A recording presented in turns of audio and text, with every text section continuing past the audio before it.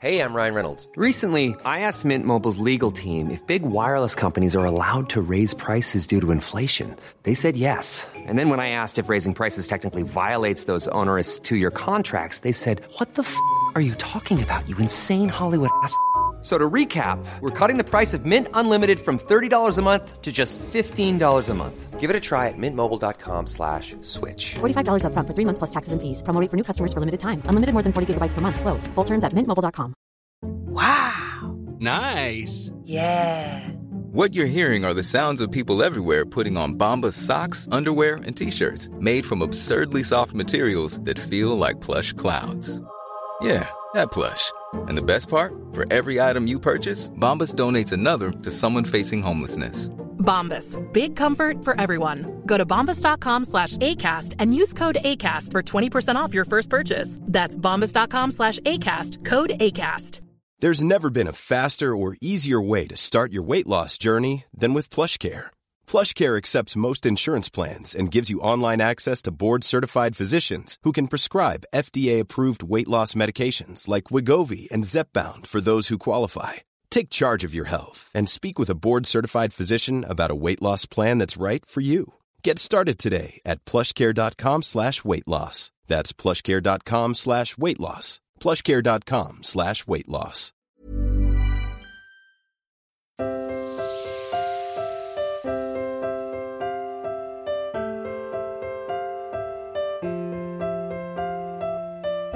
I'm Sheila Shoiga, and welcome to Ready to Be Real Conversations, the podcast series where I chat to people of all walks of life. Some names you'll recognise, others you might not, but my hope is that these conversations will at times inspire, challenge, educate, comfort, or simply entertain you. Perfect for on the go or as a healthy pick-me-up, Irish kombucha brand Synergy includes all the amazing benefits of kombucha, and I'm delighted to team up with them for the coming weeks. Craft brewed in Donegal using 100% natural ingredients, Synergy is packed full of live cultures and naturally occurring enzymes, which helps to detox the body, supports gut health and aids digestion. And they've just launched their first canned range of sparkling drinks. Naturally vegan, low in calories and gluten-free, you can pick up one of their latest cans in supermarkets nationwide. And for more on the brand, simply go to synergykombucha.ie. This week, my guest is Redemptorist priest and religious writer, Tony Flannery. The misogyny, the anti-woman thing and the anti-sex were very much, and they weren't part of the Gospels. I know a lot of Jesus' relationship with women has been pushed out of the Gospels because, again, the Gospels as we have now were only put together they were only finalized in the 3rd century, and they came from a whole range of scraps and bits of writing here and there that were preserved. And it was the people in the 3rd century that decided what we put in and what we leave out. And there are definite indications, for instance, that Mary Magdalene had a very significant part to play in the life of Jesus, and that was pushed out in the official version that has come down to us. Tony has gained a reputation for being a controversial figure within the Catholic Church, but when you examine what he talks about, he's simply speaking the truth. In this conversation, we hear how he ended up becoming a priest, Ireland in the 50s and 60s and the significance of the church at the time, the changes brought about by Vatican II and the impact it had. He also shares his views on Pope John Paul, Benedict and the current pontiff. And he also talks about some of the fundamental teachings of the Catholic Church that he simply can't accept. In 2012, he was summoned to the Vatican and told he'd be allowed to return to ministry only if he agreed to sign a statement stating, amongst other things, that women could never be ordained priests and that he would adhere to church orthodoxy in matters like contraception and homosexuality. He went to Rome with his brother Frank, former Fine Gael strategist, and unsurprisingly, he never signed the documents. Tony is a man of real character, and it was an absolute pleasure for me to talk to him. Here is our conversation. Good morning, Tony, and you're very welcome to the podcast. Thank you, Sheila. Good to be here. So I'd love to start the conversation by asking you about your younger years, your childhood in Galway. What was it like? Oh, I was born, Sheila, in 1947. That goes back a good bit. I'm 74 years of age now. Grew up in a small farm in a place called the Timon. In hurling circles, it would be better known as Killamerdaley. And I was the youngest of a family of 5, the first of whom died very young before I was born. So there were 4 of us, and I was the youngest. And my father, along with doing the little bit of farming, also worked in the Bordnamona bog in a Timon, which was just beside us. And we, my 2 brothers, and myself spent our summers as young lads footing tough in the bog and making a bit of money for our education and that sort of thing. So in a way, it was an advantage at the time to be close to some place where young people could find a bit of summer occupation. My sister Geraldine didn't tend to go to the bog. It was quiet. We were, all 3 of us were mad into hurling. And of course, there was plenty of plenty of opportunity for that. So it was that type of a childhood, typical of the time. Yeah. So when did you first, I don't know if the term is feeling a pull towards the priesthood, or when did that, you're laughing, is that not a thing? I belong to a family that would sound really crazy now. Go on. But back in the 1950s, it wasn't that unusual. All 4 of us joined religious life. It was before the time of the free education and the buses. And the nearest second-level school was Athenry, which would have been about 6 or 7 mile cycle. Yeah. And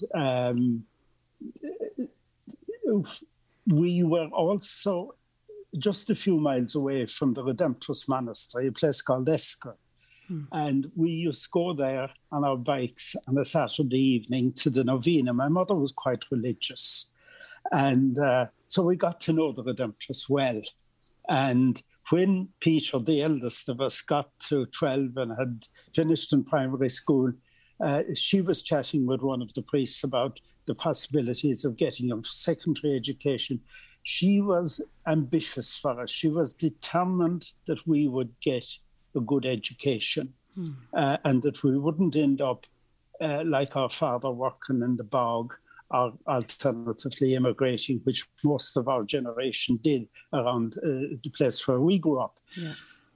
And the priest in the monastery suggested that the Redemptorists had a little boarding school down in Limerick, and why don't you send him there? And I'll talk to them, he said, and I'll see can I get the fees reduced a bit so that you'll be able to manage.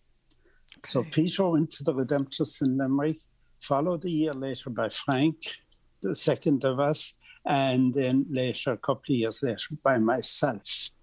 The only thing about it, Sheila, is it wasn't just a simple secondary school. It was a junior seminary, or a juniorate, as it used to be called at the time. It was training ground for Redemptorist priests. Now, the whole notion of a young lad of 12 going into a situation which was training him to be a priest is preposterous now. But it was common then. Yeah. Now, it was a civilized school in a lot of ways, compared to the stories I used to hear of the diocesan seminaries, say, like Garbally or Jarlath or those. We had a very civilized time. There was practically no corporal punishment. It was a relatively small school, about 100 boarders, and it wasn't bad in a lot of ways. Looking back on it, what I would feel about it was that we were already being, to some degree, brainwashed and prepared for life as religious priests.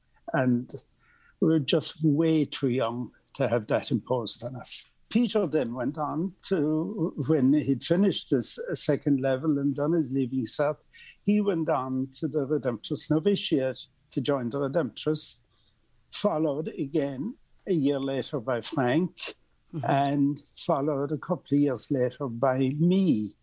So, and in the meantime, before I joined the Redemptorists, my sister, who boarded in St. Raphael's in Loughrea and did her Leaving Cert there, she too, unbelievably, went off to join a convent. She went to Ballinrobe in County Mayo to join the Mercy Nuns.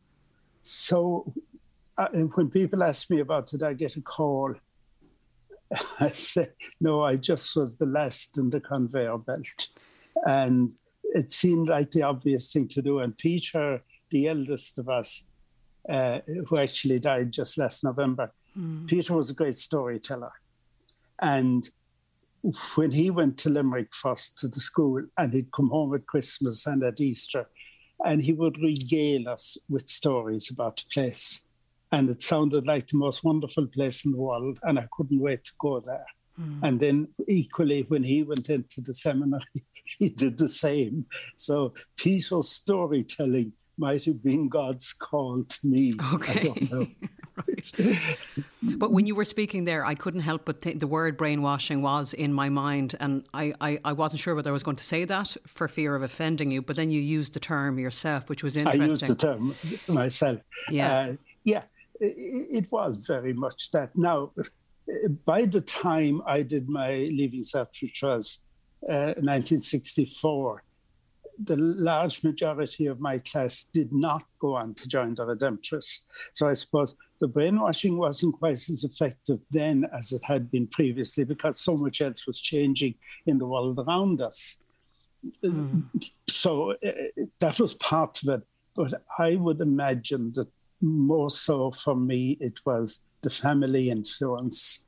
And my father, who left school at the age of 12, which would have been typical enough at the time. Yeah. He was from outside Athenry, and they too were farmers.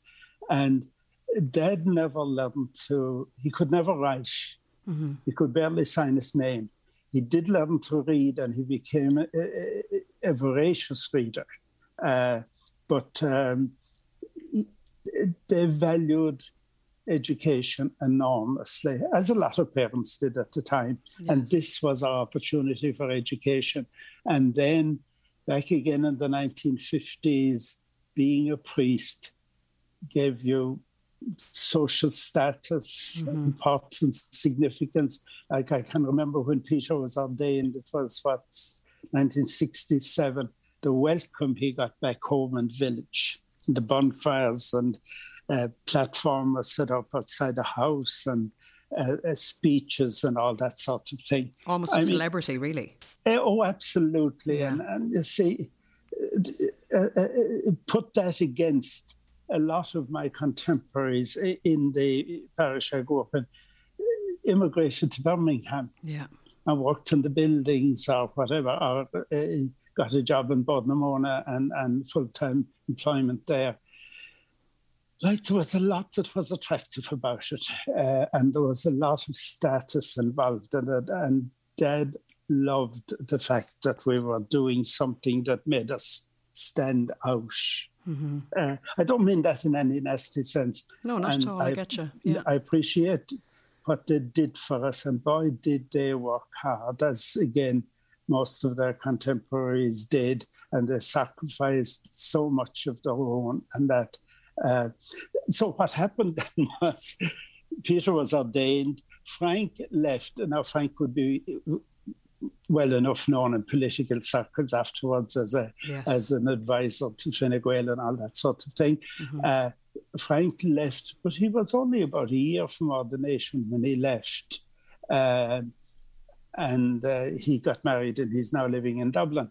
My sister stayed in the convent for about, I suppose, 25 years or so. Okay. She left it in her early to mid-40s, and she took up Chinese medicine and became an acupuncturist. Wonderful. And she's still living in Tuam. She doesn't do much anymore. She's a few years older than me, but the second half of Geraldine's life was dramatically different to the first half, in that not only did she practice Chinese medicine, but she also imbibed a lot of the philosophy and the thinking behind it, which would have been very different to the religion that she grew up with. Yes, absolutely. Something that's coming to mind when I'm just wondering about the person listening, and myself, to be honest, I don't know much about the Redemptorist order. Can you? Would it be okay to explain what it is? Is it easy? I would, of course.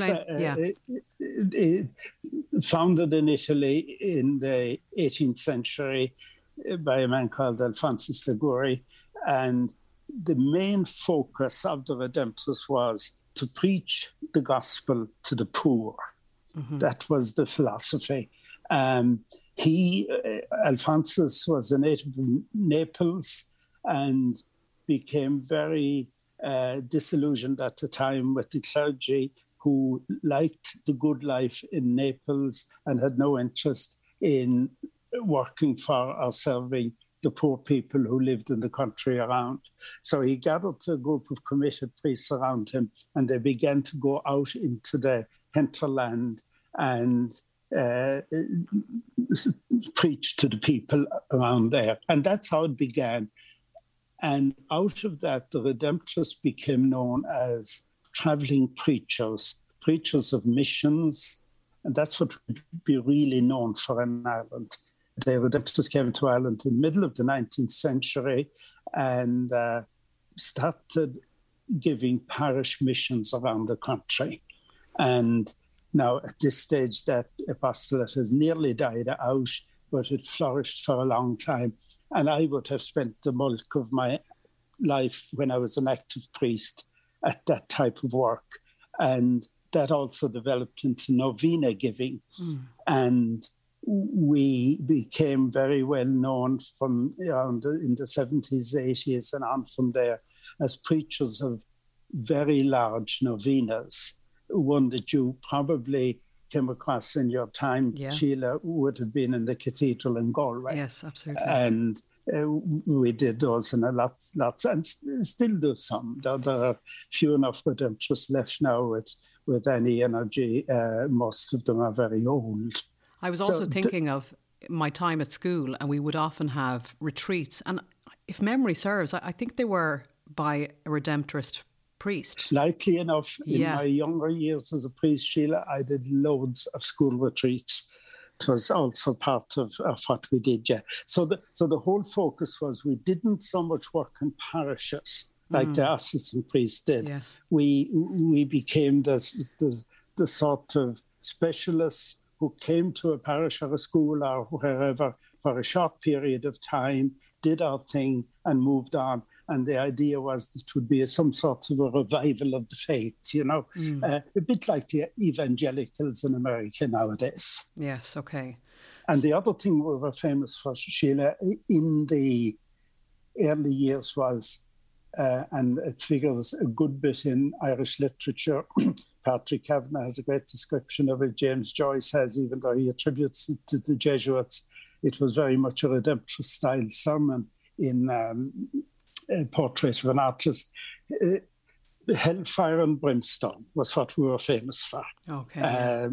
The Redemptorist sermons tended to have lurid descriptions of hell and the punishments that await the damned. By the time I came along, the Vatican Council had come and the whole thing had changed, and the style of preaching that we did in my generation would have been very different from that. Yeah, before we get to Vatican II, I just want to kind of go back to, so your brother Peter is ordained. How long is he a priest at this stage before you become a priest? Peter was 7 years ahead of me. Okay, and what age were you when you were ordained?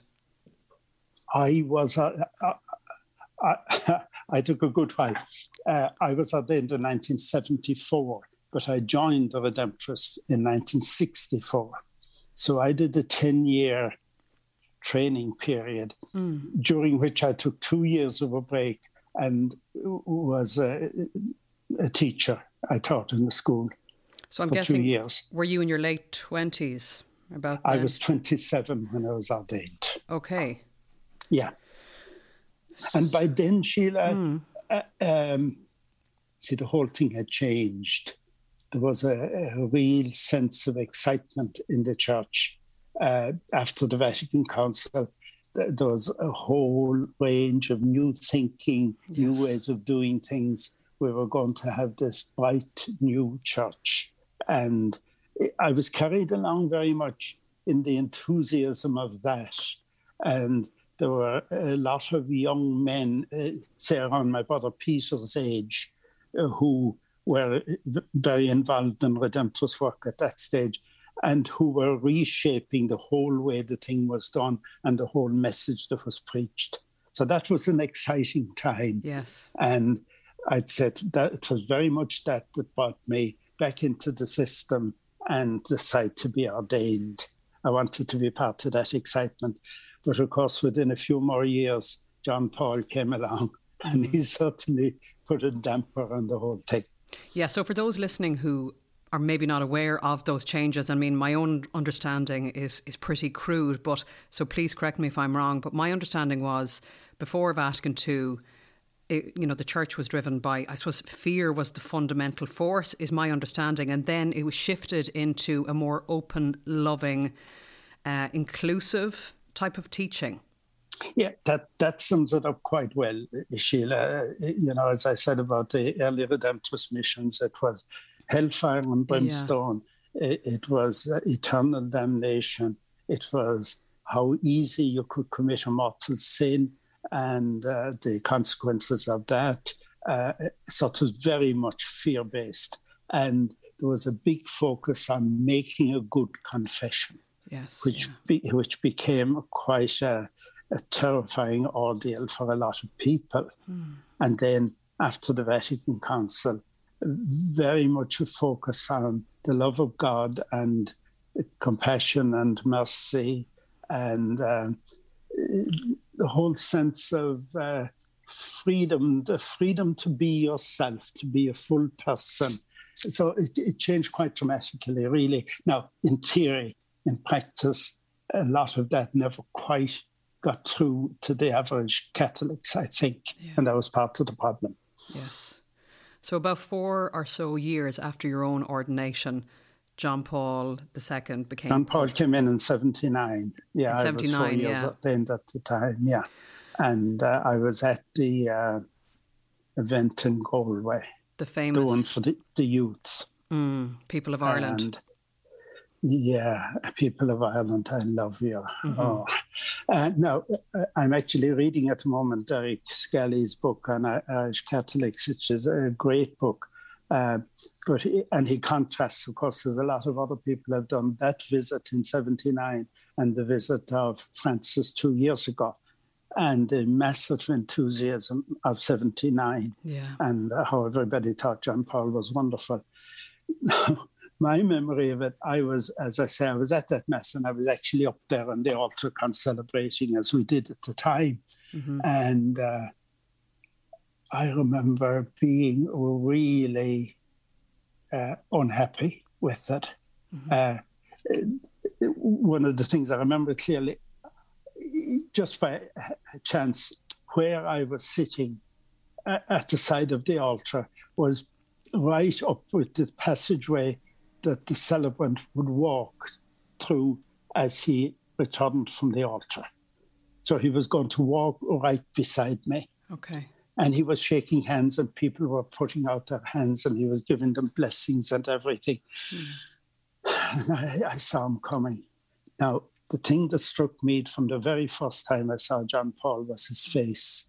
He had a hard face. And I've always tended a bit to maybe wrongly pass judgment on people by their face.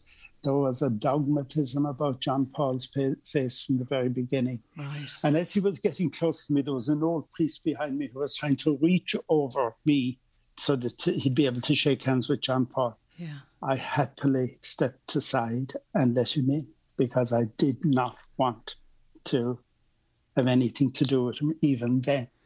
And the sermon he preached at that Mass it's forgotten because of the soundbite. And the enthusiasm of the young people who cheered and cheered and cheered. Oh, absolutely. Because most people, certainly my age, I mean, I was born in 79, but I have heard you speak in the past about if you really did pay attention to what he was saying, it was ultra-conservative at the time. The content of his talk would have done justice to the old style redemptorist moralism. Okay. It was totally that. And see, the young people, they were there in their thousands and they'd been up all night and it was mighty crack. Mm-hmm. And they weren't interested in what he was saying. They were out for, they behaved as they would have had at a rock concert. Yeah, okay. Yeah, so, and then, of course, the young people of Ireland, I love you. Boy, did they get going. Yeah, so that was it. Right. And, of course, the other symbol of that day, which is always replayed on television, is that while we were waiting for the Pope to come, the warm-up act was him and Casey and Michael Cleary. Yes. God almighty, isn't it? It seems like centuries ago. It does. I don't mean to laugh, but it is interesting, isn't it? Do you know...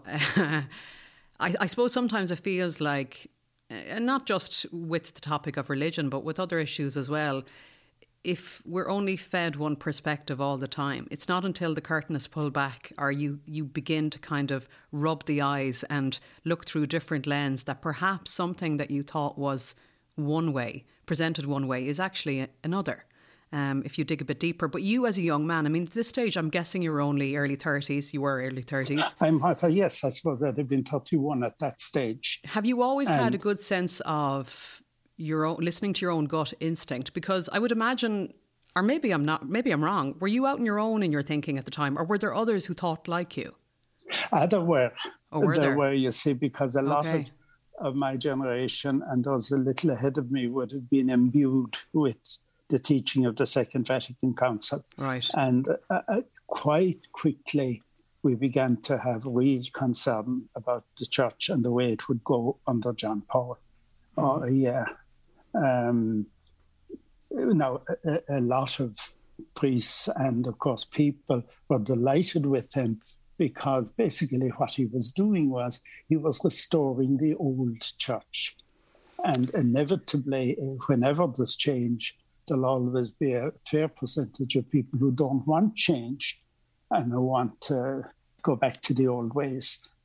So they were delighted with John Paul, and I suppose right up until he died, he had enormous following in the church. Yes. But that's a big story, and that is really in a lot of ways the story of my life and of the life of my contemporaries. We lived through all of that. Mm-hmm. And then when he was replaced by Pope Benedict, was it same old, same old? It was, oh God. I remember I actually happened to be, the team of us were giving a mission on Eckl Island. Yeah. Or was it? Yeah, it was Eckl Island. And it was the 6 o'clock evening news, and we were gathered. I think there are 5 churches in Eckl Island, so there were a good few of us there.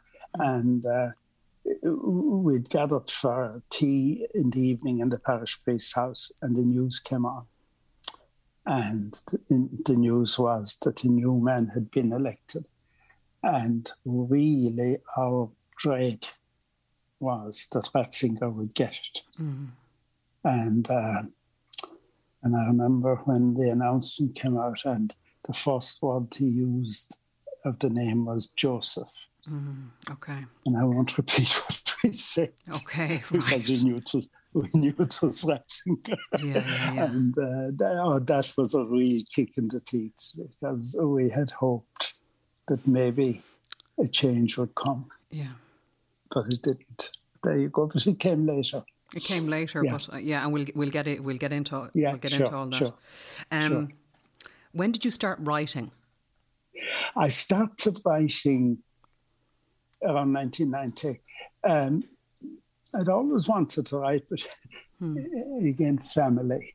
See, Peter, as I said to you earlier, Sheila, was a great storyteller, and the letters he used to write to me when he'd be, wherever he'd be, they were great. He was witty, and he had great use of language, and he was very widely read and everything.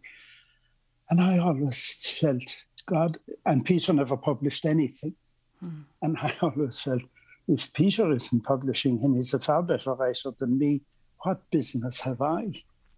But there you go. Then in 1990, I was appointed superior, it's funny looking back on it, of the Redemptorist Monastery in Limerick, which would be the oldest and at the time the largest of the monasteries. There was a community of, I suppose, about 40 people there. And some young men, and a very interesting time. And I was superior of it for 6 years. Now, that was, again, an eye-opener in a lot of ways. I had no academic training beyond basic bachelor's degree and my theology. I'd have done the BA in UCG at the time. But I wasn't a trained theologian, in other words. And there was a magazine that's still going called The Furrow, published in Maynooth by, it is an academic church magazine. And practically all the people who wrote for it at the time were theologians of one type or another. But during those years, I'd say in the early 90s, I began to have a lot that I wanted to say. And the fact that I was superior of the monastery in Limerick gave me a forum. And I always made a point of preaching at the big events, say like Midnight Mass at Christmas, Easter time. And invariably, I used those occasions to take up issues that were going on at the moment. I remember causing quite a bit of controversy in Limerick at one stage on one of those occasions. I can't remember, it was Christmas or Easter, it doesn't matter. And I preached about the whole LGBT issue and the oppression of the gay people in church teaching. That's a common one now, but at that stage... And what was the response?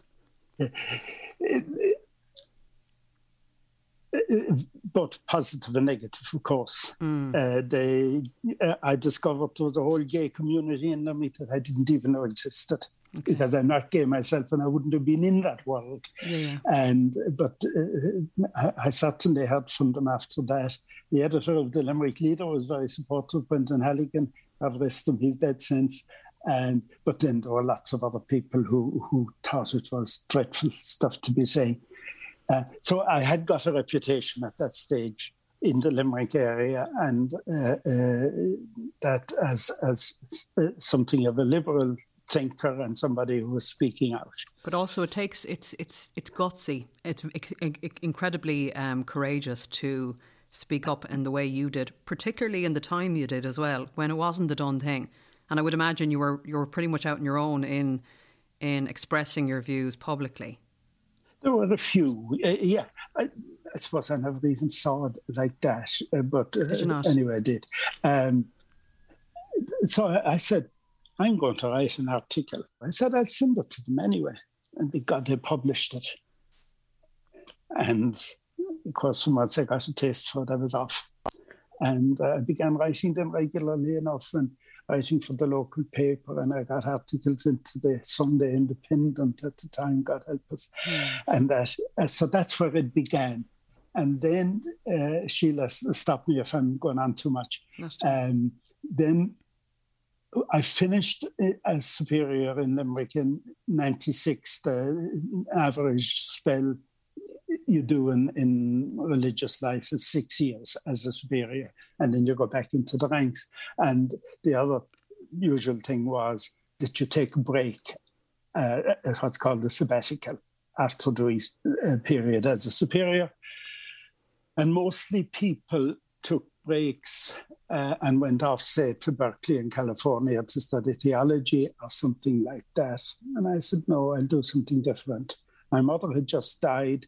The house at home was empty in a Timon, I said, I'll go and I'll live in a Timon. And I set myself 2 objectives. I said, I'll write a book and I'll get my golf handicap down to single figures. So, I did both. Great, right. And the book I wrote, and it was the first book I wrote, the title was The Death of Religious Life. Now, it had a question mark in it, but I learned that you should never put a question mark in the title because the question mark is quickly forgotten. Now, that was controversial because what I was saying was that a religious life, meaning monasteries and convents of the sort that we have experienced in Ireland over the last 200 to 300 years, that institution, that style of living was dying out and would be gone within 50 years. So I can't remember exactly what I said. No, I wasn't making any friends for myself writing that book. Like, if you think of it, Sheila, the man whose job it was to promote the Redemptorists and to get vocations. And then here was I coming out with this book and got quite a lot of publicity for it at the time and interviews in media and that sort of thing. I mean, I was undercutting him big time. Okay. So at that stage, I suppose that was my first real big step into being controversial. And yet what you were saying was you were just reflecting reality, to be honest. You weren't saying anything that wasn't actually already occurring. Precisely. And look, as it is now, 25 years later, the reality is a lot worse than I conceived at the time. Yeah. It's a sad situation now, but that's another story. Really what I was saying was quite obvious, but few enough people were willing to listen to it at that time. Yeah. But it didn't put you off writing. You went on to write many other books. It didn't put me off writing. I went back there after taking my and I did get my handicap down to 9. Okay. I don't know if you know anything about that. I don't have a clue, but I know that sounds pretty impressive. Okay. It was good. And I had a good year. I went back then and took up my work as a Redemptorist preacher again. And in fact, this time I was stationed in the monastery outside Athenry in Esker. So over the next 10 years or so, I would have done a great deal of work around the west of Ireland. Well, all over Ireland, but a lot around the west. And I would have been very instrumental in starting the novena in Galway Cathedral and stuff like that. So I'd have dealt with him in Casey in my time. But in 1999, I published my second book, and it was called From the Inside, A Priest's View of the Catholic Church. Now, I was definitely pushing the boat out, and that one got loads of publicity, including a late interview with Gay Byrne, at which I remember I was very nervous going on Gay, because a priest from Ennis had been on not long before me, and he was speaking about the whole gay issue. Yeah. And Gay Byrne threw a question at him: "Are you a gay man yourself?" And he was clearly stunned by the question. And he denied it. He said he wasn't. Whereas, in fact, he was, and he has very much come out on the whole issue. He's still alive. Yeah. But he was really angry, and he said that he had been promised he would not be asked that question. Okay. But anyway, I went on, and it was fine. And I wouldn't have a word to say against Gay at the interview. And the researcher had gone through all the points that might be covered in the interview. And when I sat down beside Gay, I could see he had the list in front of him with all those points, and they went down through them. But we only got about halfway in them in the length of the interview. Yeah. And then at the very end, he threw me very quick questions on some of the other ones, including, I remember, a question about women's ordination, which I straight away just answered, yes, I would be in favour of the ordination of women. Now, that in 1999 was really pushing the boat out. But anyway, I did that. So that was that. A lot of publicity in that book. And again, what was the response at the time in 99 when... very mixed. Okay. Now, the official church did not respond to it. Redemptorist superiors did not respond, in any official way. An enormous amount of correspondence of all sorts and types. I happened to be away working in some parish or other for the 2 or 3 weeks after the interview. But I'd asked one of my colleagues in the monastery in Esker, I said, look, would you ever go through my post, open them, and any that are unsigned, just get rid of them and don't tell me what was in them. Yeah. He did that faithfully. Mm-hmm. So he just said there was a lot. So, but I never saw them. In fact, see, at the time, it was very common, Sheila, that you'd get anonymous abusive letters. I suppose it was the equivalent then of Twitter or trolling online social media. Yes. Now, now, on the other hand, then I got a load of positive response. But it really put me into the limelight as an outspoken progressive or an outspoken rebel, depending on your perspective. So that was around the turn of the century. Yeah. So before we move ahead to 2012, just at that period of time when you were, involved in the novenas and, you were working closely alongside Bishop Eamon Casey, were you content in your life then? Were you in a good place? That's a big question, Sheila. Yeah. It was a good life in a lot of ways. I just loved the public dimension. The public in the sense of the preaching and the meeting with people and all that sort of thing. Public speaking came naturally to me and put me in front of a microphone. And I was off. Yeah. So all that dimension of the work, I got a great kick out of it, and I had lots and lots of energy for it. Like, I can remember the first year we did the Galway Novena, and I was preaching on the last day. I think it was 6 or 7 sessions we had through the day. And I can still remember the incredible enthusiasm. I mean, I was a bit of a rock star that day. Yeah, okay, yeah. And, we all have that dimension in us. Oh, I mean, that's the thing I've always noticed about priests down to the years, that they're really, I don't mean good as in inherently good as a human being, but I mean the good ones on the altar are the true showmen, the ones that put on a good old mass. They give you a show. Yeah. So you were one of them.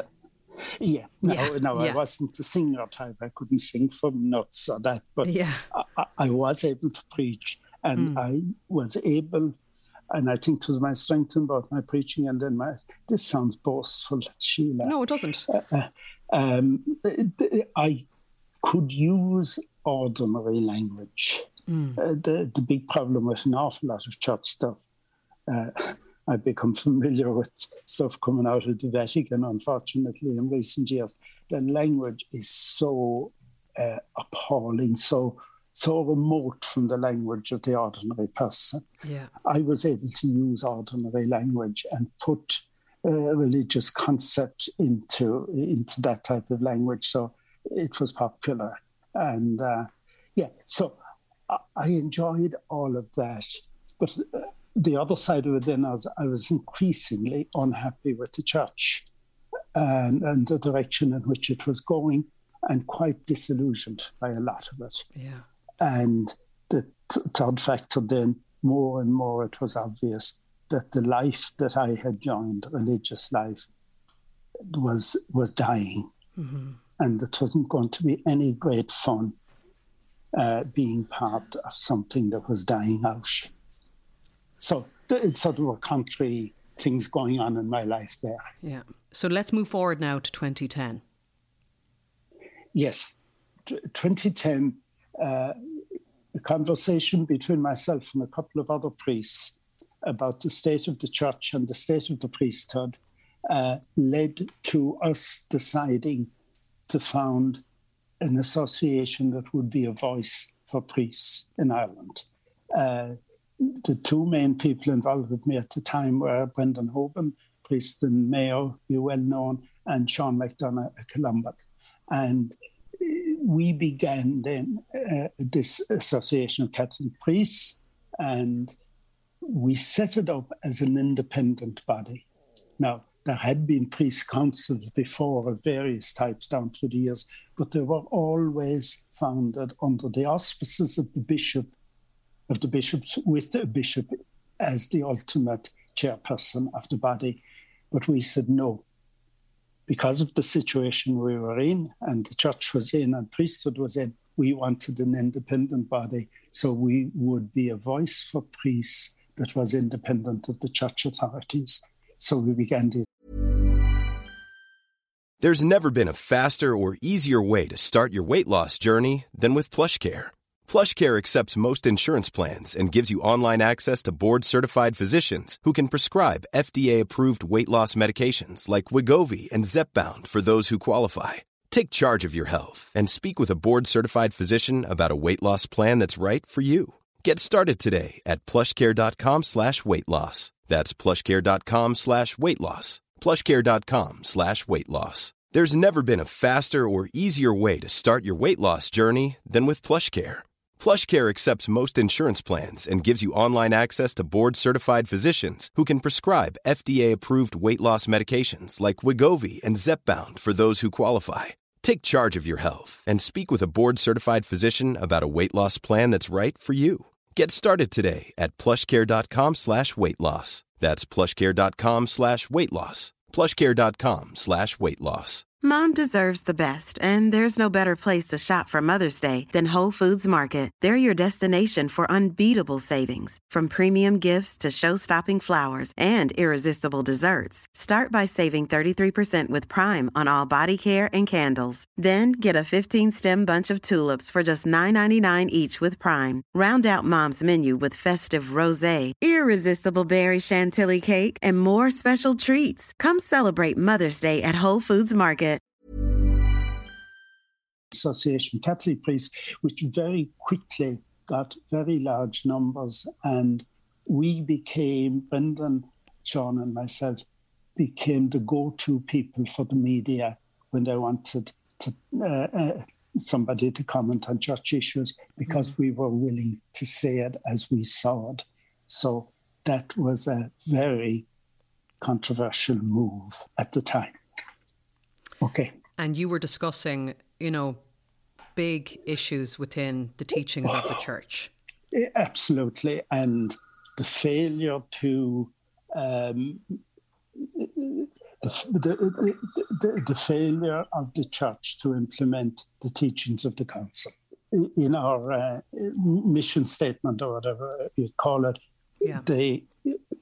we said our main purpose was to promote the implementation of the teachings of the Second Vatican Council, which we believed had been completely sidelined by John Paul and Benedict. Mm-hmm. So we were going very strong on all the council teachings and the failure to implement them, and especially in the Irish Church, where we considered, and indeed would still consider, that there was a massive failure by the authorities, the bishops in Ireland, to make any real effort to implement the teachings of the Vatican Council. And And then, of course, something happened that we didn't anticipate, which changed our focus too and took up an awful lot of our time. It was the time of clerical sex abuse, of course, and loads of priests were in trouble, and there were allegations against an enormous amount of them. And bishops were terrified because the media were on their backs and a big gap had developed between priests and bishops. So priests didn't trust bishops and bishops didn't trust priests. So suddenly we found ourselves inundated with priests in trouble and looking for help.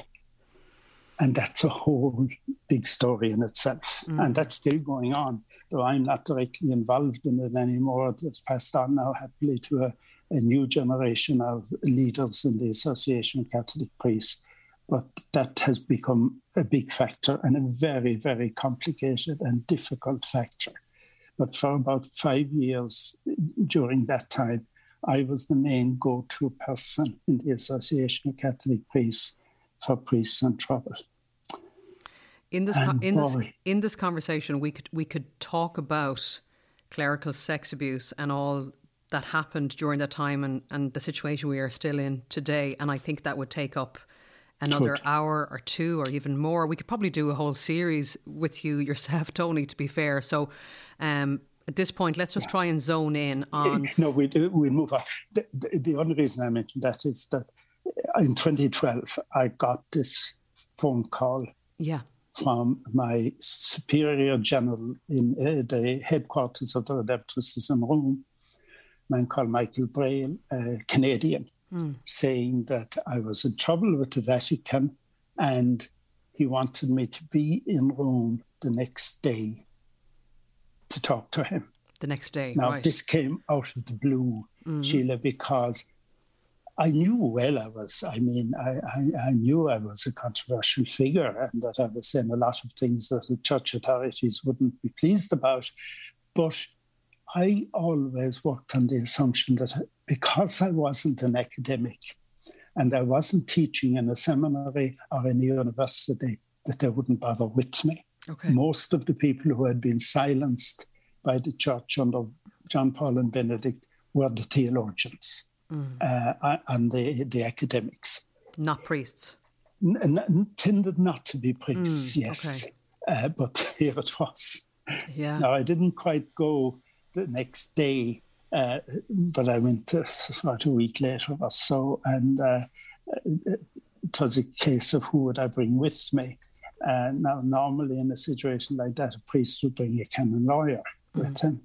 I didn't. I just had no interest in doing that because I said, if I bring a canon lawyer now, I'll be playing on the same pitch that they're playing on. Yeah. And I haven't a hope. In the end, who I brought was my brother Frank. I said, well... He's the right man for the job. Well, he was experienced in the political world. Yeah. And this was politics. So that was it. And when we got there, Michael Braille, and he had his counsellor with him, and they were very friendly and all that sort of thing. And he had never met me before, as far as I remember. But his thing, he wanted to ensure himself that I wasn't a heretic. A heretic. Yeah, I know, it's just crazy. It's such an archaic term. It is. And then he passed 2 pages across the table to me. One of them was a list of, I think, about 5 quotations from things I had written in articles, and which they regarded as heretical. They meaning the Vatican body, the Congregation for the Doctrine of the Faith. And the second page then contained the list of the punishments that were to be imposed on me. And what were the punishments? It had to do with wouldn't be allowed to minister, was to keep silent, not to speak publicly, not to write publicly, to go off and do a period of penitential exercise and all that sort of stuff. It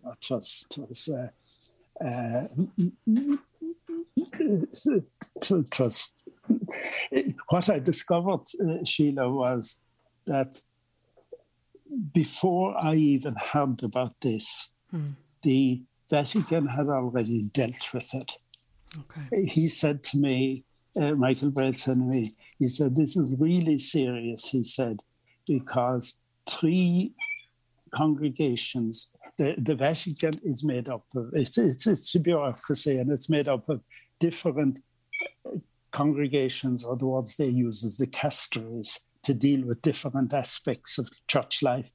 He said 3 congregations in the Vatican met to discuss your case. So he said, they're taking it really seriously. And he also said, you won't be told who accused you, because you never are. But he said, I can tell you that it was somebody very high up in the Irish church, because otherwise it would not be taken too seriously. Okay. So the Congregation for the Doctrine of the Faith, the Congregation for Religious, and the Congregation for Clergy had all met, who had all passed judgment on me. They had all decided on the sentence before I even heard this was going on. So it was a fait accompli that was being presented to me. And did you ever find out? Did you ever find out who the Irish member of the church was? No.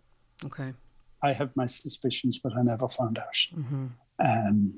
I know that there are lay people also. There are certain groups of lay people in Ireland whose main aim is to report everything that they regard as being unorthodox to the Vatican. So there's a big file there on me, but the big files too on other people. I'm sure Brendan Hogan has quite a fat file in the Vatican, and lots of other people. That goes on. But whoever the senior cleric was that reported me, I don't know. As I say, I have a fair good idea, and a certain journalist has told me the name, and he said, I have evidence to prove it, but I better not mention it, Sheila, because the man is dead now anyway, and it doesn't matter. Okay. So, that was it. It was a fait accompli, and it was a case then. I mean, I was in a state of shock. All I'm sorry about, Sheila, on that day was because the 2 pages that were pushed across to me were photocopies. Right. There was no heading, and there was no signature, and there was no official stamp or anything. There were 2 badly photocopied A4 pages. Okay. Like turning my life upside down. I should have pushed them back across the table and said, I'm not interested in this until such time as somebody puts their name to it officially. But I didn't have that. I was in too much of a state of shock. It was easy to be wise after the Of course. So what did you do? I went back home. They agreed that they would allow me to, this was the beginning of Lent, and I had a list of work lined up for Lent. They agreed that they would allow me to do the work that I had assigned for Lent, and then by Easter that I was to take this period off. They wanted me to go to America and to go to a certain retreat house in the west coast of America and spend a couple of months there. The more I thought about that, the more I said, that's all part of the way they do it. Removed me from all my support structures and isolate put me into a religious setting where all I will hear is lectures on obedience and doing what you're told and all that. If I can say shit. Yeah. And so, no, I said I wouldn't go. So I stayed in Ireland, and what do you do? I thought an awful lot about it. I discussed it with a lot of people. I got great support. Like, for instance, my friends in the association, Brendan and Sean, were marvelous to me. And then there was a case of statements. I had to give them a statement assuring them that I wasn't heretical. And I got a Redemptorist colleague of mine, a moral theologian, Raphael Gallagher, to draft a statement, which he did. Now, I was unhappy about doing that because I said, even in doing this, I'm playing their game. And while Raphael drafted a very good statement, I could see exactly what he was doing, which was he was writing a statement that could mean whatever the reader wanted it to mean, in that sense. And that's very common in the theological world. And that was delivered back to the head of the CDF, the Congregation Doctrine of Faith, an American called Leveda, in June.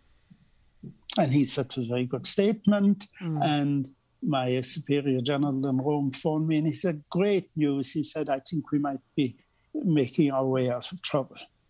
So I was back in ministry then for the summer. But during that time, Leveda retired and was replaced by a German called Gerhard Müller. And in September, a further document arrived with extra things. You see, what they wanted was me to sign my acceptance of various issues. And 2 extra issues were brought into. The main issue in the first one was to do with the origin of priesthood, whether or not Jesus founded the priesthood. Now, general opinion is that Jesus certainly did not found priesthood, but the official church teaching is that he did. But anyway, but Müller, the German, then introduced women's ordination, teaching on homosexuality, and generally Catholic moral teaching. And I had to sign that I would accept all these things and that statement would be publicized. And there was no way I could do that, Sheila, because for a long time, the famous old document way back in the 70s, well before your time, on contraception humanae vitae, I, along with thousands of others, had publicly distanced ourselves from it and said we didn't agree with it.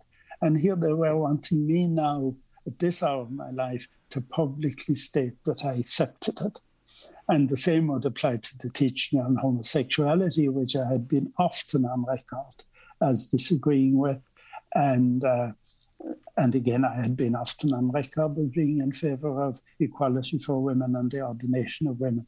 So how could I possibly sign these documents saying that I accepted all this and have it published in my name? Yes. It was impossible.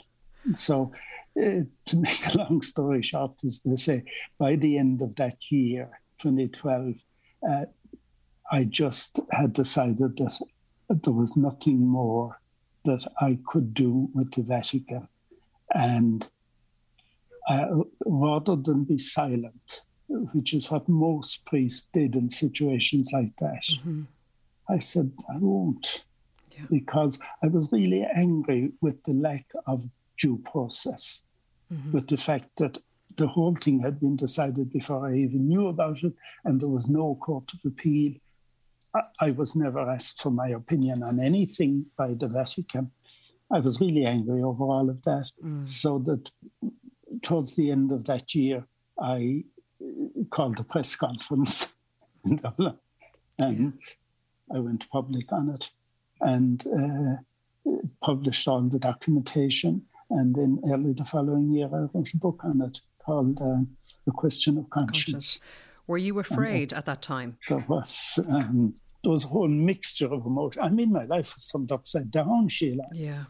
And it was a difficult year by any standards. But you're glad you did it? I had no other choice.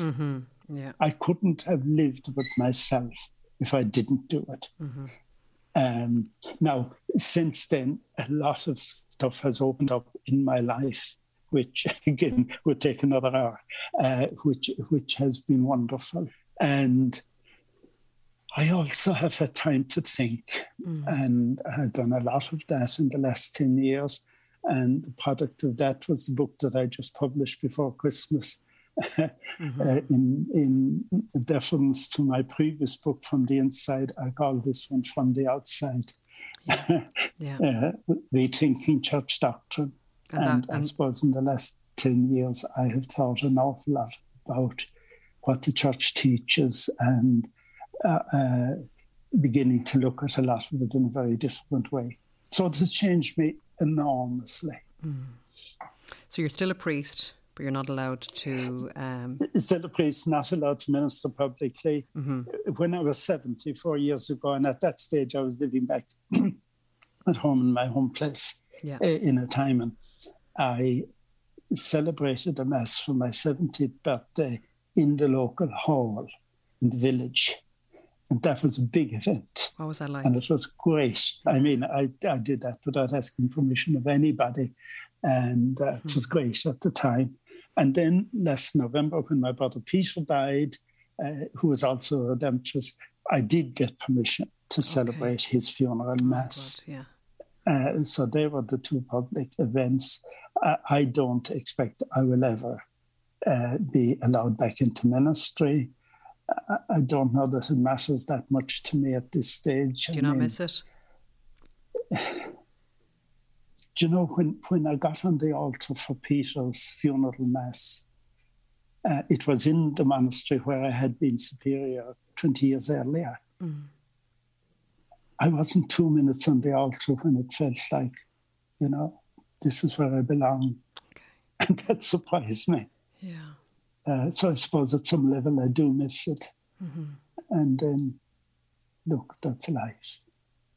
And I've had a good life in the last 10 years in all sorts of ways. And I've had great experiences.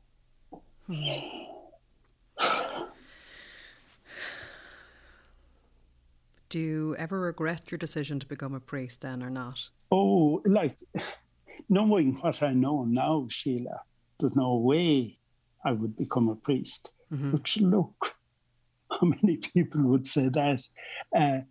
And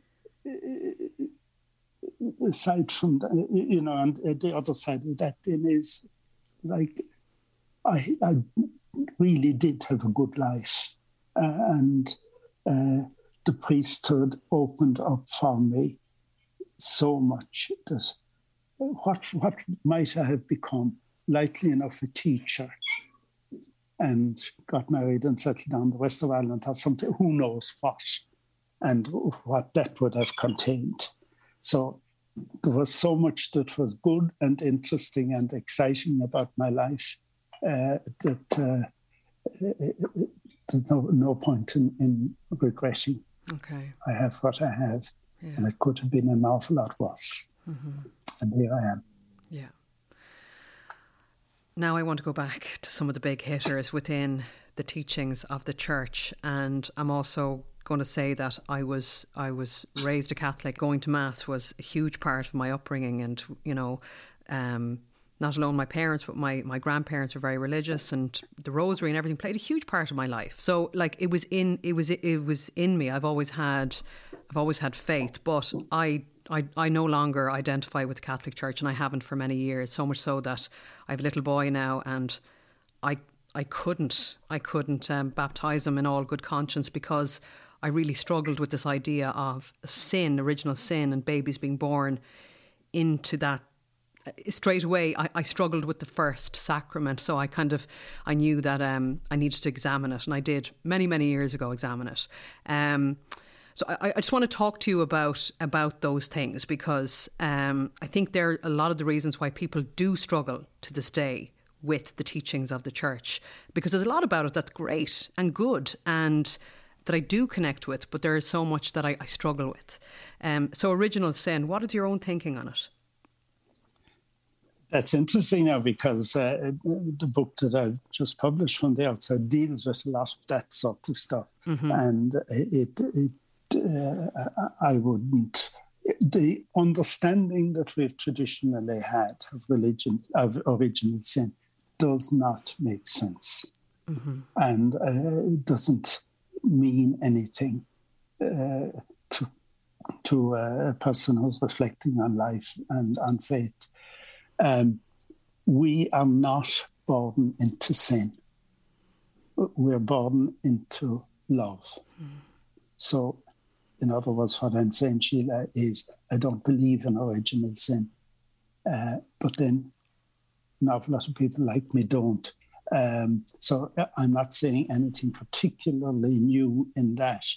Now, on the other hand, then, there is the reality of evil, and we know that there's loads of that, and struggling trying to explain that and trying to explain suffering and all of that. It's enormously complex.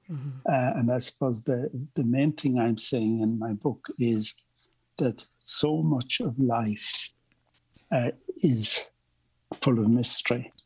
And when you go into the religious dimension of life, it's all about mystery. The big mistake that the church made, and it made it quite early in the early centuries, is it tried to define everything. And that's where it came up with definitions like original sin and immaculate conception and lots of other things like that. If we could get rid of a lot of these definitions and return to the mystery, and just help people to link in to the wonderful mystery of life, we'd be getting closer to what I think religious faith is all about. I don't know if there's any that makes sense to you, it Sheila. Does. And certainly if the church had more of your perspective, I may still well be a Catholic to this day. All that stuff about babies and, limbo and dreadful stuff. But again, it was, you see, what they actually did when they began to define things, they tied themselves up in knots. Because life is much too complex for simple black and white definitions. And I suppose that's part of what I've learned, not just about church and church teaching, about my own life too, and dealing with other people. That black and white definitions, black and white judgments, that just do not work in the complex mystery of life. But you mentioned it there, the Immaculate Conception is another one, and I suppose it reflects. Well, you see, if you don't accept original sin straight away, the Immaculate Conception means nothing. Yeah. Or else you could say it means everything. What the teaching on the Immaculate Conception said was that Mary was born without original sin. So what I'm saying is we're all born without original sin. We're born into a sinful world, and we're born into we all contain within us the possibility of failure and of evil and all of that. Whatever the origin of that is, I don't know. But we are not born carrying the sin of our first parents. So saying Mary was immaculately conceived means nothing. Now, I know when I say something like that in public, and I suppose I'm doing it now in your podcast and you've done it in the book, a lot of traditional Catholics would be appalled by that and say, is this the guy that spent all his life going around preaching novenas to Our Lady? And you see the contradiction in that. But that's where I'm at. But then it's the fact that in the Gospels, Mary had other children other than Jesus. Yes. Is it Mark's Gospel? I think is quite clear, actually names them. Names the males and says that there were also sisters there. So the daughters aren't named. That it reflects a lot too. And again, I mean, this concept of the virgin birth, I I suppose, again, as a woman, as a mother, I struggle with it immensely because, again, it goes back to, and if we go down this rabbit hole, it's another one, but the church's relationship with women and with sex, and how, you know, we just don't talk about it. And in fact, not just that we don't talk about it, but actually sex at its core is sinful or bad or deviant. That's right, yeah. Creating an issue around something that is normal and natural and necessary for the continuation of our species. It again is such a struggle for someone like me, and I know there's plenty of people like there. But again, you have been very vocal, and still to this day, about the role of women within the church, because really women don't have a role in the church, and how you would like to see that change. Yeah, not only would I like to see it, Sheila, but it is absolutely fundamental to the future of the church. Will it ever happen, though? If it doesn't, the church won't survive, because it will have no credibility. Like already, it has no credibility among the younger generation of women, and rightly so. But it will happen. You see, a lot of the stuff you mentioned there, Sheila, and I'm totally in agreement with you about the church teaching on sex and all of that. An awful lot of that came in later centuries. That wasn't gospel stuff at all. That wasn't from Jesus. Yes. It was more from what do you call the man? Augustine. Mm-hmm. And it was from Greek philosophy. The Greek philosophers had a major influence on the early church writers in the first few centuries. So a lot of that stuff came from there. And the misogyny, the anti-woman thing, and the anti-sex were very much... And they weren't part of the Gospels.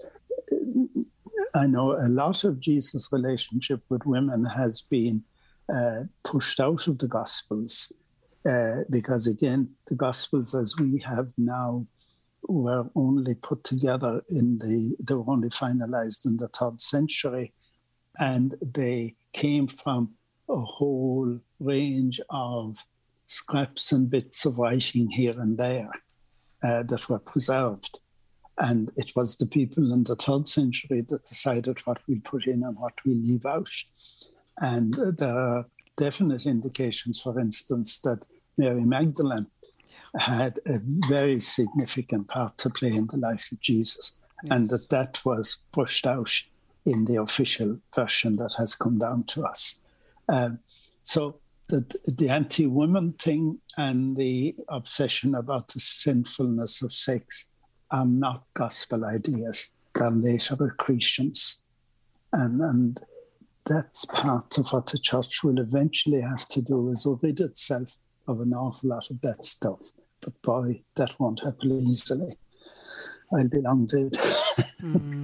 So these decisions that are made by the powers that be within the Vatican, it strikes me that they're born out of absolute terror, complete fear of the truth being unveiled someday, that they're so, I suppose it is the brainwashing and conditioned to think a certain way that we cannot allow, because once we let a little light in, it could just, the floodgates will open.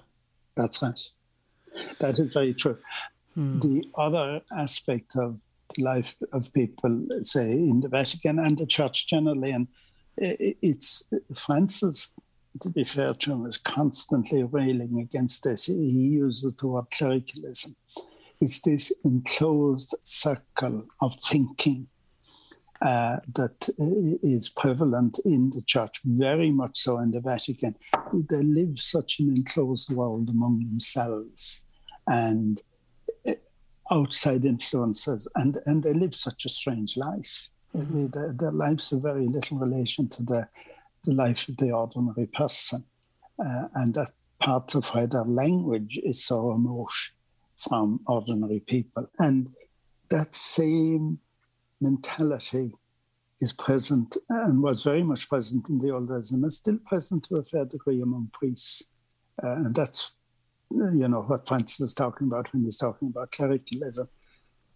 This enclosed world, its own language, its own way of thinking, and its own sense of its own importance and of its own truth. And what Francis is trying to do is to, with this movement towards what he calls synodality, is to open the church up to the voices of the ordinary people, the lay people, as we call them. And it's a big, big project, but he's making a start at it. And I think he's on the right path. And if that works, and a lot will depend on who succeeds him, if that did manage to begin to work, it would bring about radical change, I believe. But I'd be long dead. Well, maybe just as well. Yeah. But you've made, and look, please God, there's many, many years left in you. You're only 74. But, you have made this lifetime count. You have, and I would imagine there are plenty of people before and after you who, like me, admire you greatly for what you have done. And because you're not just speaking up for yourself and your own personal views, but you're speaking up for many people who I suppose, struggle with being as brave as you to do the same and share your views, but don't feel that they have the confidence to step up as you have done your entire life. So Pope Francis is a change, but I mean, the opposition is there within the organisation, and it obviously is so incredibly complicated, and I know very little about it. But are the Vatican and the Pope one of the same, or are they, are they different, separate entities? In the present situation, they're increasingly separate entities, because you see, again, it's the residue of John Paul and Benedict, because what they did was to fill all the posts in the Vatican with people who thought like them. So, and then along comes Francis, and partly because he came from South America and had no personal experience of living in the Vatican or anything, he came with different ideas and different approaches. And the crowd in the Vatican from the very beginning did not like him, and by and large have done everything they can to stymie him. But what he is doing is that he is increasingly doing the same as John Paul and Benedict did, except that he is filling the posts with people who think like him. In other words, who are more open to change and to new ways of doing things. So that's the big battle that's going on in the Vatican at the moment. And it is one hell of a battle from what I read about it. And personally, I'd be saying Francis 84. If he gets 4 more good years, the other thing he's doing too is he's appointing new cardinals all around the world. And the cardinals will elect the next pope. So if there are enough Francis cardinals, this is pure politics, as you can see, Sheila. Yeah. If there are enough Francis-style cardinals at the next conclave, then maybe we'll get somebody who will follow on along the policies that Francis has been trying to do. And I think if he gets, please God, about 4 more years of health, he will have largely achieved that purpose.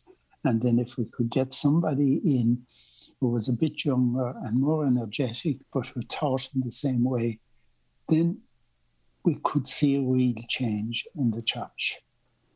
But on the other hand, it could go the other way. Yeah.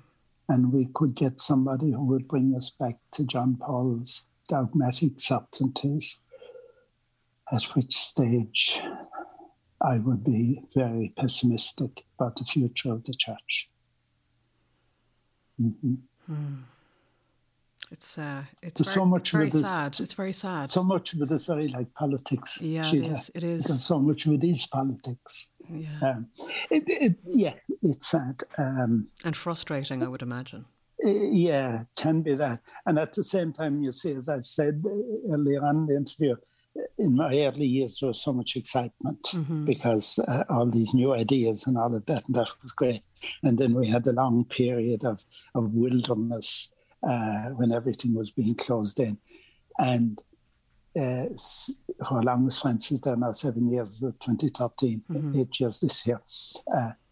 The last thing I and people who thought like me would have expected was that somebody like him would come in at this stage and breathe new life and new energy into the church. So it's been a real gift. Now, I know lots of people complain about him and he doesn't do a lot of what we'd wish he'd do, but I think he's doing an enormous amount. And it's been good to have lived for Francis. Do you think? I think he's a genuinely good man. That's what it comes down to at the end of the day. It's the humanity. Yeah. That sometimes is not reflected. It's the most important thing in the end. Yeah, it is, of course. Because all the theology in the world isn't worth the cost if a person hasn't got a bit of decent humanity in them. Yeah. That is so true. If Francis had been Pope in 2012, do you think he would have been summoned to the Vatican?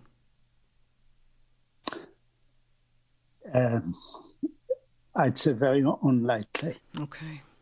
Because when he came in, he immediately set about taking the power away from the Congregation for the Doctrine of the Faith. And within a year or two, he had got rid of Mueller, the head of it. Now they're still there, and they still come out with incredibly stupid statements like they did 2 weeks ago about the gay relationships, but they don't have anything like the power that they had then. And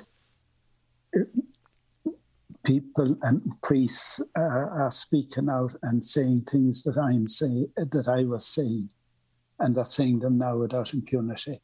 And nobody is, like one of the current leaders of the Association of Catholic Priests, Tim Hazelwood, priest from Cork, on Morning Ireland the other day, stated clearly that he would bless gay relationships.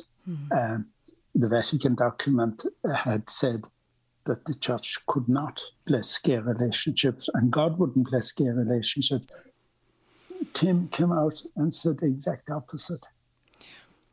And no repercussions. And there won't be any repercussions. So it has changed enormously. So yeah, if Francis had been there, I wouldn't have. And I think if the Redemptorist Superiors, and I'm referring particularly to the headquarters in Rome, had any courage, which I don't think they have, they could easily lift the sanctions on me now. In other words, defy the CDF, the Congregation of Doctrine of Faith, and say we are restoring Tony Flannery to ministry, and they could depend that Francis would back them on it. But they haven't the courage to do it. Or maybe they don't want to. I don't know. You're a remarkable man. I could honestly talk to you for another few hours and it still wouldn't be long enough. At this phase in your life, after all you've been through, after all you've experienced, reflecting on the life you've had so far, I mean, what do you believe now as your true religious belief or faith? What is that? What does it look like? In a strange way, I believe very differently to what I was brought up to believe. But I do have a great sense of the presence of mystery in the world and in my own life, of some type of thing, of presence that is far greater than anything we have in this world, but that isn't distant from us. You know, this notion of a God being up in the heavens, standing in judgment. whatever type of divine mystery is there is right at the heart of life. And like, as I'm sitting here now, I'm looking out at the daffodils and the springtime, and, you know, the wonder of all of that around us, and the wonder of ourselves as human beings. So I'd be more and more conscious of all of that. And for me at this stage, that this divine mystery that is present within us and around us is ultimately, it's ultimately love. Yeah. And wherever, and I'm quoting John's Gospel here, wherever there is love, the divine presence is very much present. So I suppose in a way, the religion I grew up with had so much fear, as we talked about earlier on. Yeah. I don't have any of that fear anymore. At least I don't think I have. We do tend to carry emotional things from our life, from our childhood into our life.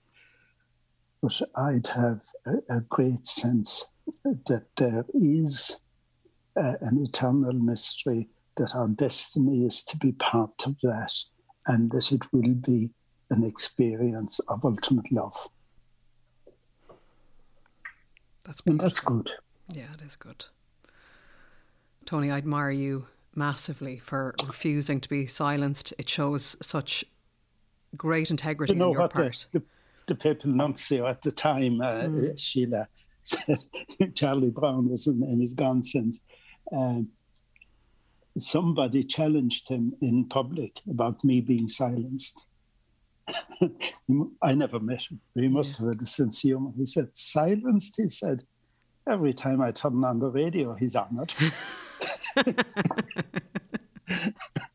So brilliant. Yeah. Look, Sheila, it's lovely talking to you. Oh, I really enjoyed it. Your book is From the Outside, Rethinking Church Doctrine. Rethinking Church Doctrine. Mm-hmm. It's in all the bookshops if they were open. But Kinney's now, for instance, would have loads of it. Yeah. Well, look, I really hope that one day change will happen, and that something better and more progressive will emerge. I suppose time will tell. But Tony, you know, keep being you, keep being your own man, and I think you're helping an awful lot of people. I've certainly taken so much from our conversation, and I just wish there were many more like you who had the bravery to speak up. I think it would do so much good for everyone. Thank you so much for your time. And thank you, Sheila. My privilege. Thank you. This episode of Ready to Be Real Conversations was brought to you in partnership with Irish kombucha brand Synergy, who offer a delicious range of 100% natural ingredients, organic and low in calorie sparkling drink varieties containing all the amazing benefits of kombucha, and available in supermarkets nationwide.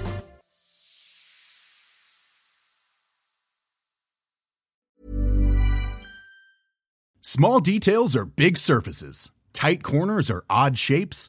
Flat, rounded, textured, or tall. Whatever your next project, there's a spray paint pattern that's just right. Because Rust-Oleum's new Custom Spray 5-in-1 gives you control with 5 different spray patterns. So you can tackle nooks, crannies, edges, and curves without worrying about drips, runs, uneven coverage, or anything else. Custom Spray 5-in-1. Only from Rust-Oleum. Here's a cool fact. A crocodile can't stick out its tongue. Another cool fact, you can get short-term health insurance for a month or just under a year in some states. United Healthcare short-term insurance plans are designed for people who are between jobs, coming off their parents' plan, or turning a side hustle into a full-time gig. Underwritten by Golden Rule Insurance Company, they offer flexible, budget-friendly coverage with access to a nationwide network of doctors and hospitals. Get more cool facts about United Healthcare short-term plans at uh1.com. A lot can happen in 3 years, like a chatbot may be your new best friend. But what won't change? Needing health insurance. United Healthcare Tri-Term Medical Plans, underwritten by Golden Rule Insurance Company, offer flexible, budget-friendly coverage that lasts nearly 3 years in some states. Learn more at uh1.com.